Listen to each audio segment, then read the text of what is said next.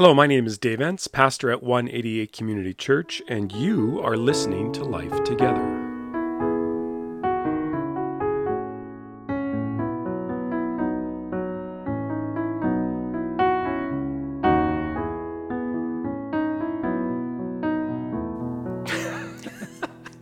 Love how it just got real silent. I know, it's like, and Lisa puts her hand in front of her mouth and starts like this. I'm thinking that's me in deep thought because they can see me.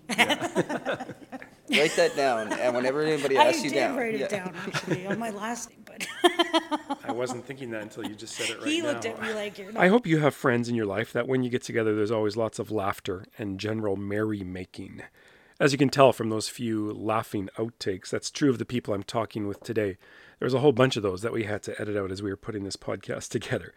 Today we're listening to the story of my friends Chris and Lisa, and it's always fun to get together with them. They are going to share their story as a couple who have come out of homelessness and addictions, significant addictions, and found their way into sober, stable living. And I like their story. I like their story a lot because they touch on what I believe is a universal issue, a universal question. What does it take for us to break out of harmful, destructive habits and patterns, things that we know are not good for us? Why are there times when nothing we do seems to work for us to get free of these things? And then for whatever reason, we come to our senses and something starts working and we start working towards change. What kind of forces or circumstances need to align in order for this to happen? It's a bit of a mystery, it seems to me. And I don't think we solve that mystery today, but I do believe that these two, that Chris and Lisa, have something to add to the conversation. And so we're going to listen to their story today and listen to where life has taken them and how they have worked at this together and how God has been a part of that. And so I pray that you'll be blessed as you listen to them. And I hope that as we take time to listen to and hear each other more, as is kind of the point of this podcast, we can grow together in unity and understanding, trying to make even just our little part of the world a better place. Well, here we are sitting in the upper room at 188 with my friends Chris and Lisa. Welcome to the podcast. Thank you for having us. Yes, thank you. You're welcome. It's great to have you here. So we were just talking just previously before we started recording how long we've known each other, about 6, maybe 7 years, who knows, 5 years, give or take. Well, it's got to be more than 5. It's got to be more than 5 because... All right. So anyways. It's definitely been a while. Yeah, that's good. That's good. So we've known each other, let's say 6. Let's settle on 6.5. How long have you guys been together? I don't know, something like 9 years now. It's hard to nail down an exact date, but yeah, I'm sure Lisa remembers the story how we met pretty well. Well, how did you meet? He tried to run me over with a cup of coffee. He tried to run you over with a cup of coffee? Yes. Well, you don't stand right behind someone when they're getting coffee and then they turn at around. Slow Mission, they have like those coffee pots, like the 4, whatever, right by the ramp, and everybody lines up. But this one was like, yeah, okay, I don't care who's behind me, and like swung around and like almost knocked hot coffee on me. And that was the start of more or less. I guess it kind of went a little after that because I pretty much just apologized for almost running her over with a cup of coffee and went back and sat down and... But like complained. Well, who stands right behind someone who's with coffee? Yeah. Like, well, everybody in the line. Yeah. You know, you got to take things all in stride, you know, like as a whole. Yeah. And as a whole, it's definitely been beautiful. Yeah. I mean, there's definitely ugly moments in life and in every relationship, but it's how you work through that makes things actually beautiful. Me. You know, like gardening pretty much, right? Yeah. There's some stuff you got to go through before you get like an end product of a beautiful rose or something. So yeah, absolutely. That's a good analogy. I like that. So what would you say, so you have this strange encounter, being run over by a cup of coffee, without any laying blame about whose fault was it, that it should have been standing where, well, yeah, okay. So what would you say brought you together? Because you're both staying at Siloam at the time, or were you living somewhere else? I was homeless. You were homeless? I'm living at Siloam and like bouncing off of couches. Okay. yeah, pretty much almost the same state except for less couches. Okay. And so then you jumped into a relationship. What brought you together? Like when you look at each other, what is it that brings you guys together? I'm not even really sure. She was kind. I remember that because I remember being on the wall. Yeah, I remember she was kind because she gave me a blanket on the wall. You had to stay outside back in the day. Not that long ago, but yeah, if you wanted to You had spot to, like a run bed up, inside. Right. stand up on that wall, so it was like snowing that day, and I was like, here, I have an extra blanket. Okay. Yeah. Oh, that's nice. That's good. Yeah, just like I really don't remember any like official start date. It just kind of like grew organically, I guess. Yeah. December Oh, there you go. I don't know why you're whispering. 7th. Yeah. December 7th. So, I don't remember what year. listen really closely. yeah, so Chris doesn't remember any official start date, and then Lisa. But I mean, that pipes in changes December all the 7th. time. Yeah, no. It's hard to keep track. Let's jump way ahead. Let's jump to present day. So you're living in your place on the place where you live. You're working these days, Chris? Yeah, where, yeah. Where do you work? Downtown Winnipeg Biz. Okay. Okay. I've been there for 3.5, almost 4 years. Yeah, it's been a while. Yeah. That's great. And you enjoying it? I enjoy it. I sometimes like to think, well, not that I like to think, but I think sometimes we're part of the problem downtown because people can just kind of make a mess and with no accountability because they know we clean it. Right. But I think it's a very vital element in keeping downtown at least clean. Yeah. I definitely enjoy it. Feels like I'm making a difference, Yeah. even though I do the same thing every day, basically. Yeah, fair enough. So I can see where your frustration would come in then, or you're pondering, you're wondering to see if this is actually making a difference. And Lisa, what keeps you going in life right now? My kids. My children, I have hiccups. Your children. Yeah. That's good. That would keep you going. That would keep My you going. kids keep me pretty occupied. That's good. So you've got work, you've got a place, you've got children at home, beautiful children. If I can just throw that in there. And you've had a lot of life experience. I'm curious, Chris. I want to pick up on the thing you said when you were describing your work, how sometimes you wonder if you're part of the problem, in that you provide a service that means nobody has to be accountable for what they're doing. I want to talk about that a little, and I'm curious not just about that specifically, but you guys have been in shelters, you've been through the homeless industry, if we can use that language. I'm curious about that a little bit, how you would think about that. Do you see that other places too, or maybe you just want to reflect on your work? As far as I see it in other places too. I mean, everybody wants to help, in a sense. You know, like everybody's quick to jump to help. Yeah. And sometimes it's hard to figure out what's the best way to help. And so you get stuck in kind of like almost like a hospitality industry sort of sense, where you may be just like cleaning up or serving or just trying to provide a need. But sometimes it becomes kind of almost like a crutch. Like everybody wants like a hand up, but it becomes kind of a handout. And it's tough to kind of balance that, I think, because like say take 188 for example. This space is absolutely 100% necessary, but it's almost up to the individual to choose how much you're going to use it and take advantage of the resources. And it can come to a point where you Get lazy to help yourself. Yeah, you overuse it. Like I know when I got homeless, if I could speak to experience there became a time where I was actually happy walking around, picking up cigarette butts, chilling with people that I met at the mission, as opposed to trying to use the services there or elsewhere to help myself get a job and get myself on my feet because I had plenty of food. There's really no reason if you're sort of motivated as a homeless person in Winnipeg to, you shouldn't go hungry. Right. I guess what I'm trying to say, there's plenty of places where you can get something to eat. Right. But on the same token, there's also plenty of places to help you get a hand up. Right. And it's easy to slip and just kind of wallow in your self-pity, at least for me, that's what it was. Yeah. Like I'm broken right now. I might as well just stay broken. It's easier. Right. It's easier just to stay where you are and like the status quo as opposed to kind of change things. Right. And I think that works for an organizational level too, where you get in this pattern of just kind of serving and providing a place for people to hang out as opposed to working to give people a hand up. Would you resonate with that, Lisa, or what are your thoughts? I think sometimes it's hard to like differentiate when too much help is offered. Okay. Like, as opposed to say, this person needs this amount of help, but I'm gonna overhelp them. And then it's like, okay, well, overhelping them just makes it easier for them to just do what they're doing. Right. Like some of us, myself, I know that was a lot of my issues was, okay, well, I have places I can go hang out and sit and like have coffee and eat, and like nobody was there to be like, hey, you need to change what you're doing. Right. It was always just, here's help, take it. Right. Yeah. And yeah. not like, okay, now's the time to smarten up. Just because you have this help doesn't mean you need to stay there.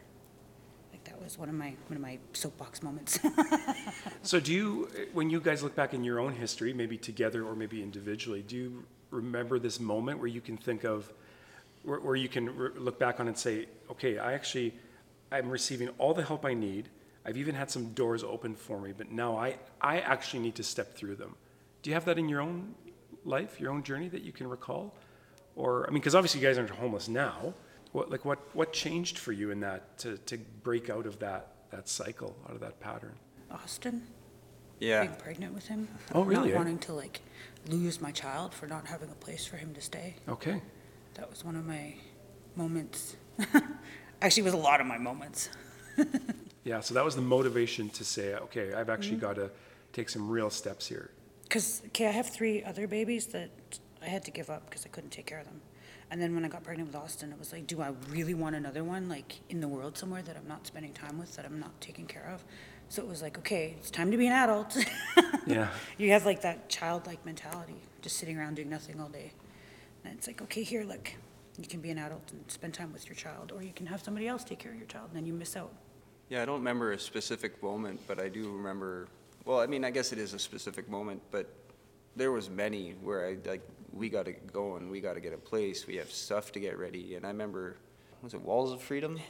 Yeah. They have the fence used to not be as high as it is now, and I remember helping boost Lisa when she was like a few months pregnant over the little barrier 6, that was 7 there, months so that, pregnant, yeah. climbing over that like big concrete wall just for some place to sleep. It was Yeah. pretty depressing. And I know we definitely couldn't have reached where we are now without help, you know. Sure. Yeah. When you start taking the handouts and really just accept the hand-ups, you know, Yeah. then it becomes a big difference. Actually, it makes a huge difference Yeah. when it's like, you know, focused and I guess individual, but it's hard. What I'm hearing from you is that there is some internal motivation that needs to be part of this equation somewhere along the line to say that I'm going to actually take responsibility for something here. I'm going to grow up, like you said, right? I guess I got to start being an adult at some point. I can't speak for everybody on that regard, but you have to figure it out for yourself and you have to get motivated, because I hit a pretty low point where, like I said, I was happy just to go around and pick up cigarette butts and Right. eat free meals and have basically no self-determination, just kind of glide through it, you know, Yeah. and be stuck right where I was. And then, yeah, basically when I found out that Lisa was pregnant, we were having our son, then something changed. A lot of things changed, actually. Yeah. Whether or not you wanted them to. Yeah. Yeah. Well, and this is it, right? I mean, if we could name that, if we could say, and this is what it is, I mean, man alive, that could change everything, right? But I think one of the things, and one of the reasons why we're doing this, is we want people to understand, like, it's hard to know what it is, that how do you make that move, and I think you said it, Chris, how do you make that move from just apathetically just taking the handouts to all of a sudden, no, this is actually something that's helping me step out of where I am into something new. And that's a bit of a mystery, it seems, you know, that what that is for each person. Yeah, it's definitely an individual thing, I think. Yeah. Everybody's different. You just got to wait for that point where hopefully you don't have to hit rock bottom or for it to happen and want to turn around. But I guess if you do, there's nowhere to go but up. But I mean, that's how I felt at the point. Some of us hit rock bottom more than once, though. Yeah. You keep bouncing off the rocks. Yeah. Yeah. Luckily, I'm round. Can we avoid it? Can you avoid rock bottom? That's another question I have. You can. It just depends on the person. Yeah. I'm like stubborn. I'm like very competitive. So when I hit rock bottom, I was like, yeah, let's do it again. Yeah. I don't think you really have any choice. God has a plan for each and every single one of us. And if he wants you to hit rock bottom once, Yeah, you're going to. twice, 17 times, Yeah. eventually you'll figure it out. Yeah. You know, it's kind of like a lesson, right? And if you fail the lesson, you're pretty much doomed to keep repeating it. Sure. So God will do that to you as many times as he has to until He'll you, keep painting yeah. you into the corner till you listen. Yeah. Not like he's like sadistic or anything, just like, here, look, I keep telling you the way out. This is the way out. Right. Just listen to me. You have everything that you possibly need in me, and you need to just take it. And God always invites us to participate in it as well, right? So tell me what life is like as a couple living on the street, boosting your 6-month pregnant wife over a barrier so you have a plate. What is life like? You're the first couple we have on. So what's that like? A lot of tears. What do you mean by that? I cried a lot. I'm like, we're going to lose our kid. We're not going to be able to do this. We're not, like, moving forward from this. Yeah. Like, it was just a lot of, like, well, what are we supposed to do? Where do we go? Like, how do we get out of this? And when you're pregnant, your emotions are, like, really up and down all the time. Right, right. Yeah. Yeah, there was a ton of uncertainty. Part of it caused by the fact that I was having difficulty at the time securing funding or being able to put Lisa on my welfare file. Okay. They wanted to wait till she was 6 months pregnant, I believe. Yeah, Yeah. 6 months pregnant. And I'm like, well, I need an income, like, now. Like, how am I supposed to feed myself or clothe myself? And they're like, well, how have you been feeding and clothing yourself up to this point? And I was like shelters and missions and handouts. And he's like, well, can't you keep doing that? And I'm like, but I shouldn't have to. Right. Like, I'm sitting here ready to have a baby and you're not helping me. So then you leave the office crying. Yeah, so with More Aus- tears. More tears. Yeah. So with Austin, even a lot of the stuff that I'm not going to say necessarily would be taken for granted, but like doctor's visits and materna and stuff like that, like I don't even remember him really getting it. But, you know, you fight. Right. You know, you make sure you get to extra meals if you can, and make sure that she's well fed and warm and taken care of. And I was carrying around, like 3 or 4 blankets and pillows all Wrapped in wrapped the up in a tarp tarps. and stuff like that. And I guess we could have been staying inside a shelter as opposed to staying outside, at least in the summertime. But Right. it's easier to spend time together. Yeah. You know, you'd rather be together and not miss those moments when the baby kicks or something like that. Yeah. But sleeping on cement with a baby kicking was not. No, I don't imagine that was comfortable. I can't imagine. It wasn't yeah. comfortable, but I mean, like, he went above and beyond by carrying the extra blankets and extra pillows and stuff. Yeah, we used to carry Big that body giant bag? blue roll Right. around. Yeah. Oh, yeah. that's what Yeah. it was, Yeah. I remember. Yeah. It Yeah. broke Greg's heart, like, for real, to have to give us a tarp. Like, it was, like, the worst thing ever. He's like, I wish I could do more for I you. know. Like, I know. I and remember. I'm like, you did so much already. Yeah. Like, just even being here during the day with him was, like, one of those moments where you're like, well, these are the things that are more valuable to me, is you spending time with me than just giving me the tarp. Like, that was one of the things, just listening to him, like, you guys can do this. You guys Yeah. have every, like, opportunity to get out of this mess. Yeah. And he was very, like, gracious with just the time that he spent with us. Yeah. Which I think mattered a lot more to us than, I can't give you a house, but I'll give you a Yeah. tarp. Yeah. Well, and it's, I think what's good to hear about that is that it's not just here's a meal, here's some clothes, here's a bed, but it's also let's sit together and be with each other and be present together through this, right? I mean, I think sometimes we can take that or not give that the weight that it deserves. Well, judging by the amount of people in your office every time I walk in. You're doing something right. Because they're like moths to the flame, but that's the joy of being a servant, right? Like, they're drawn to that light in you. So you guys have been sober for a while, and just as, you know, getting back on your feet and finding a place and that kind of thing, that pregnancy was a catalyst for that. Was that part of your catalyst for your sobriety too? Was the pregnancy? Yeah. That was our main goal, was to keep our kids with us. Okay. Because, like, me not having my other 3 was a lot of excuse as to why I was using, why I drank, or why I did drugs, or why I didn't even want to bother. Because, like, waking up every day and not knowing where my kids are, or if they're healthy, or if they're sick, or, like, not being able to hug them when they have a boo-boo, or, like, rock them to sleep when they have nightmares. Like, it was really hard.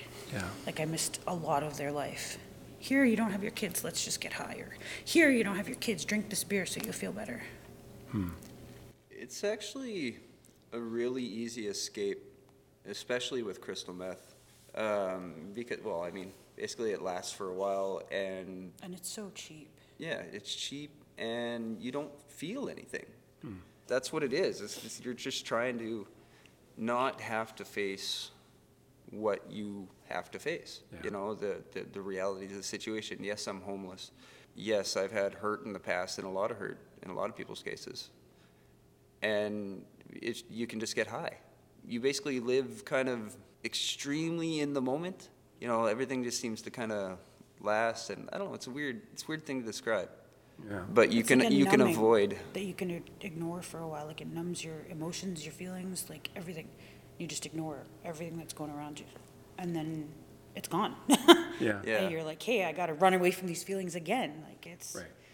So you do it again because you enjoyed the feeling of not having the feelings, Yeah. and you know, not worrying about being abused in the past, or losing your kids to CFS, or whatever your particular trauma might be.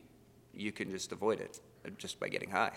When that runs out, you start feeling the feelings again, and so you do it again. And then eventually you need more. And that's the whole cycle of abuse, right? You run out, you need more, you run out, you need more. And just that's what it was for us, was just to try to avoid real life, I guess. Yeah. regardless though of how much you run away from your feelings, they always come back. Like Always they come back comes back, worse and yeah. worse, and then you need more drugs and more like Right. substances, whatever they are. And that's the almost demonic cycle of addiction, isn't Yeah. it? That your body actually adjusts to it, to say that what you used last time, you're going to need more of it next Like time. we were doing copious amounts of drugs. Like a normal person taking the amounts that we took, like would probably overdose.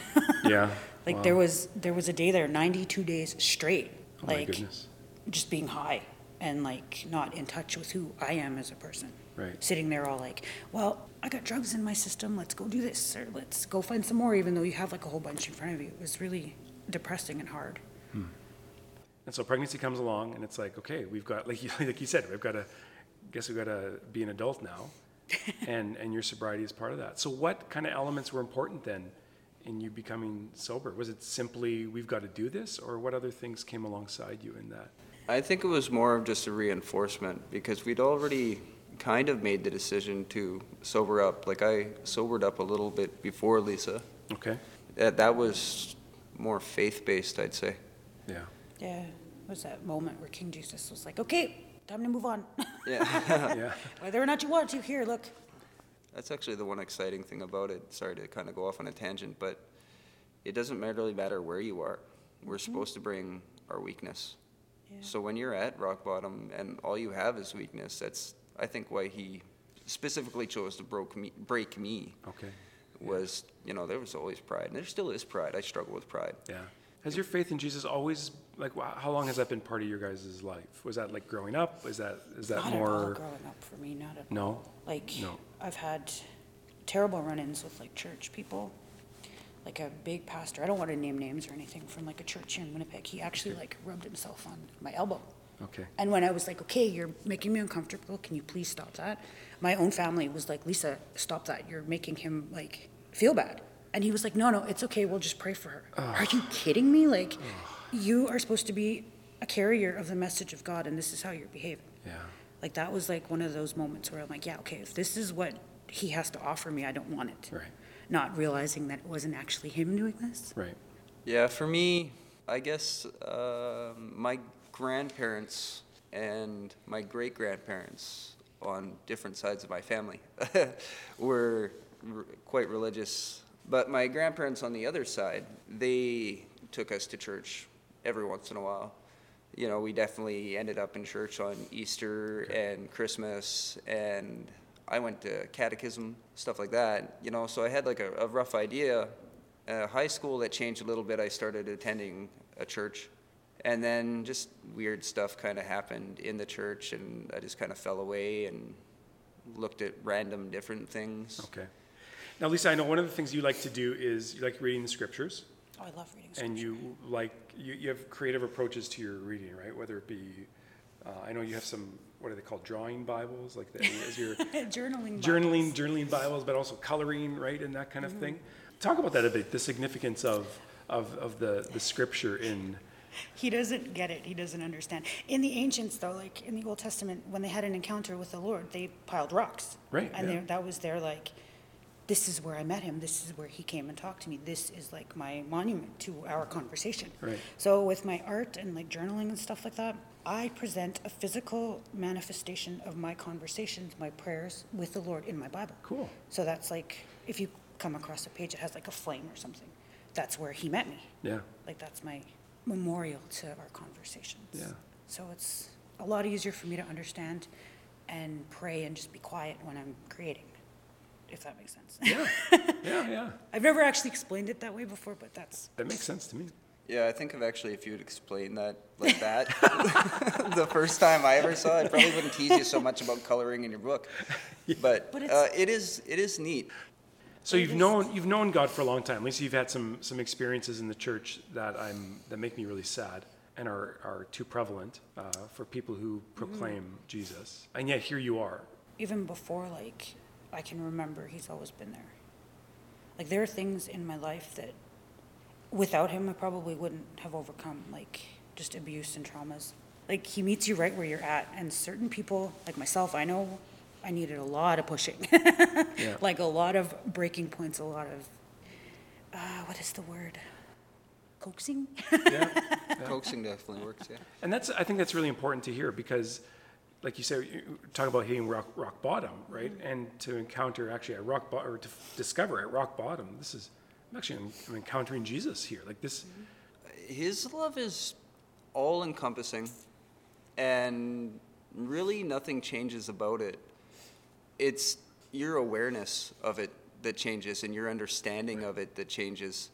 And I think that's what makes a difference. Whether it was the car accident I was in high school where everybody walked out of it when we flipped over like 4 times and even skipped over a fence on the other side of a ditch and ended up 50 yards into a field.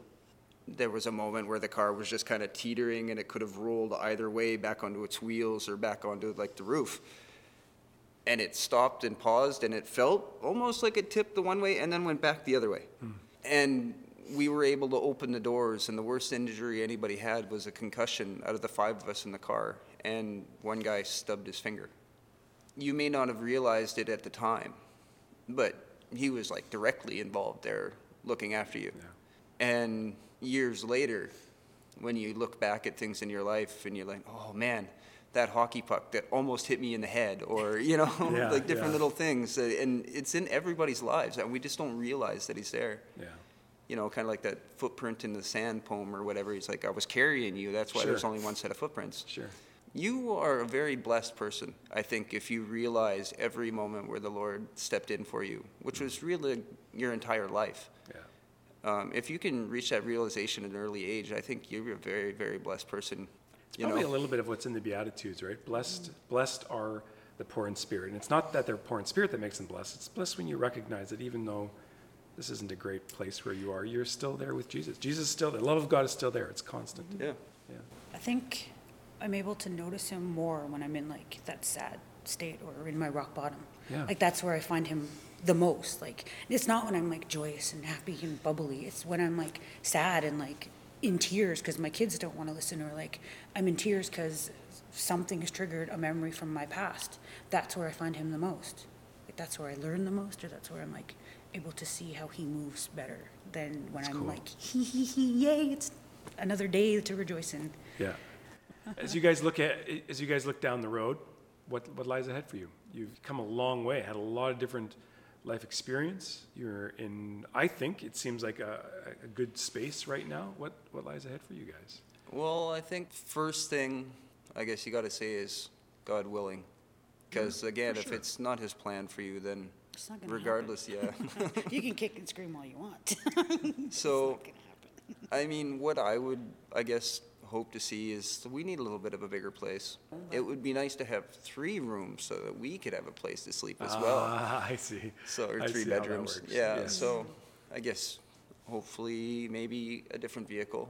I've been very blessed to been given one by my mom.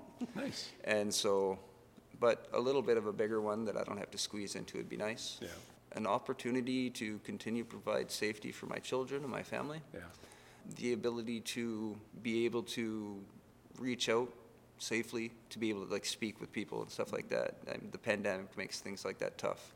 So that's a good question. What does ministry look like for you guys at this? Not only the fact that we're in a pandemic, with all these restrictions, not only the fact that you have two young kids, which demand a lot of time and attention, but just for who you are in terms of your personality as a couple. What does ministry or mission? It's what a does it lot look like? of like messenger and emails and stuff to people. Like I get a lot of phone calls to people crying, wanting to like kill themselves and stuff. And Okay. like it's hard because I'm still learning. Yeah. But then he's like, okay, listen, what did I tell you when you were feeling that way? Right. And then I have to like not interpret that, but like repeat that to somebody else. And then they're like, well, why can't you just listen to me? Well, I had to listen to this too. Yeah, Like, it's not like I was just like, here you go, everything's perfect now. You need to go and tell everybody else. No, it's like you have to work at it every single day. And then they're like, well, fine, you don't want to listen to my sadness. I didn't say I didn't want to listen to your sadness. I'm giving you the way out. Right. Or I'm trying to help you find the way out. Yeah. Yeah, not, yeah. not necessarily giving. Telling you this is We- what's going to heal you. What's something that you would want people who are listening to know about your journey? I think one thing, I guess, for us would be you just can't really give up on people. Because I'm pretty sure there were a lot of people who wrote us off, including ourselves, Yeah. probably even family. You can't really give up on yourself either because you, again, have the opportunity to do better for yourself. And it's important to remember, too, that you probably will need a hand up. They say it takes a village to raise a child or whatever. And the same sort of thing is basically the same when you're low. You know, it takes multiple hands. If I sat here and said that I did it all myself, I think you'd probably throw me out the building because you were directly involved in helping me. Greg, Rob, every volunteer you've ever had here that cooked a meal that I ate Yeah. or was a part of, or every barbecue that you guys had, or every person that's ever volunteered at Siloam Mission while I lived there for like just about 5 years. Hands of Hope, welfare, even the government.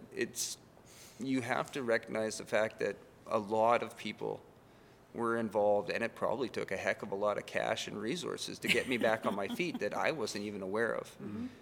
And so it's important to respect, like for that person that's coming up, or at least looking back on it now, it was important for me to show respect and to continue to show respect for the organizations and the people that helped us along. Yeah, that's cool. That's a good comment. I think something I'd like, say if I had to sit and talk to myself 10 years ago, I'd be like, look, you're not special. Like these gifts are available to everyone, not just you. So it's not like a sense of entitlement, like, oh, I deserved all this. Like it's like you have something given to you. That doesn't mean that you shouldn't expect it. Like it's nice to be helped, but don't Yeah. sit there and be like, well, you have to help me to get out of this. Right. Like it's not just, I'm gonna do all this work for you. Yeah. And I think when I look at who you guys are, and I look at where you've come from and where you are now, you know, and you're right, there's a lot of resources that go into helping people get back on their feet. And probably, not even probably, I would say that where you're at now, and when I look at you guys here, I mean, this is best way to respond to that, right? And that's the beautiful thing about your story is that you recognize there's been a lot of people along the way, and you've responded to it, and you're living well, and that's beautiful. I love I it. think King Jesus placed a lot of people in our paths. Absolutely. Like not Absolutely. just so that we could use them, but so that they're like relationships that help build Yeah. us up. This common grace that's been given. Like you said, it's not Like just Paul, you, but when he would go and like minister to people and just tell the word, that's like how he placed people in our lives. The Yeah. same way, like throughout like journeys and like shipwrecked and lost at sea and beaten and stoned and like Yeah, yeah. there's all these people there like, here, look, this is what you're missing. yeah. When as a kid, I was kind of suicidal. Like I traced out in my head the amount of steps I could do with my eyes closed to the knife drawer and stuff like that, and there was a lot of trouble. But you know, like you said, he put people in my life at the right time. I never knew my dad, so my grandfather became one of my father figures. And if not for the people who God placed in my path at those times, I'm not sure that it probably wouldn't have turned out the way it has. Well, Chris and Lisa, this has been great. I'm really appreciative you've been willing to share your story and your thoughts and your journey. I mean, I appreciate who you guys are. Still a work in progress. Still a work in progress. That's okay. We all There's are. lots to learn We still. all are. That's a good thing. I think it's good to recognize that. But I'm grateful for how God has worked in your lives, and that our paths have crossed however many years ago, and that they continue to cross. And we want to pray God's blessing on you guys and your beautiful little family. It's good. So thanks for taking time today. I appreciate it very much. Oh, thanks for giving us the opportunity. It's nice to share every once in a while. Yeah. It's hard sometimes, but even in itself, it's healing because you can look back and just kind of at a distance now. I almost cried. All right. Well, thanks, guys. I appreciate your time. Yes, thank you for having us on. Okay, thanks. Thanks for taking time to listen today. Feel free to connect with me over what you've heard on this podcast, or even if you're just wondering about 188 Community Church in downtown Winnipeg. And just so you know that even with the restrictions that are placed on us by COVID, we have many volunteer opportunities for people to consider. So if that's something you're interested in, or if you just have questions or you'd like to respond to what you've heard, you can email me at dave@188.org. That's DAVE at ONE88.org. Or check out our website, www.188.org. Thanks again for listening. Much grace and peace to you as you go about your day.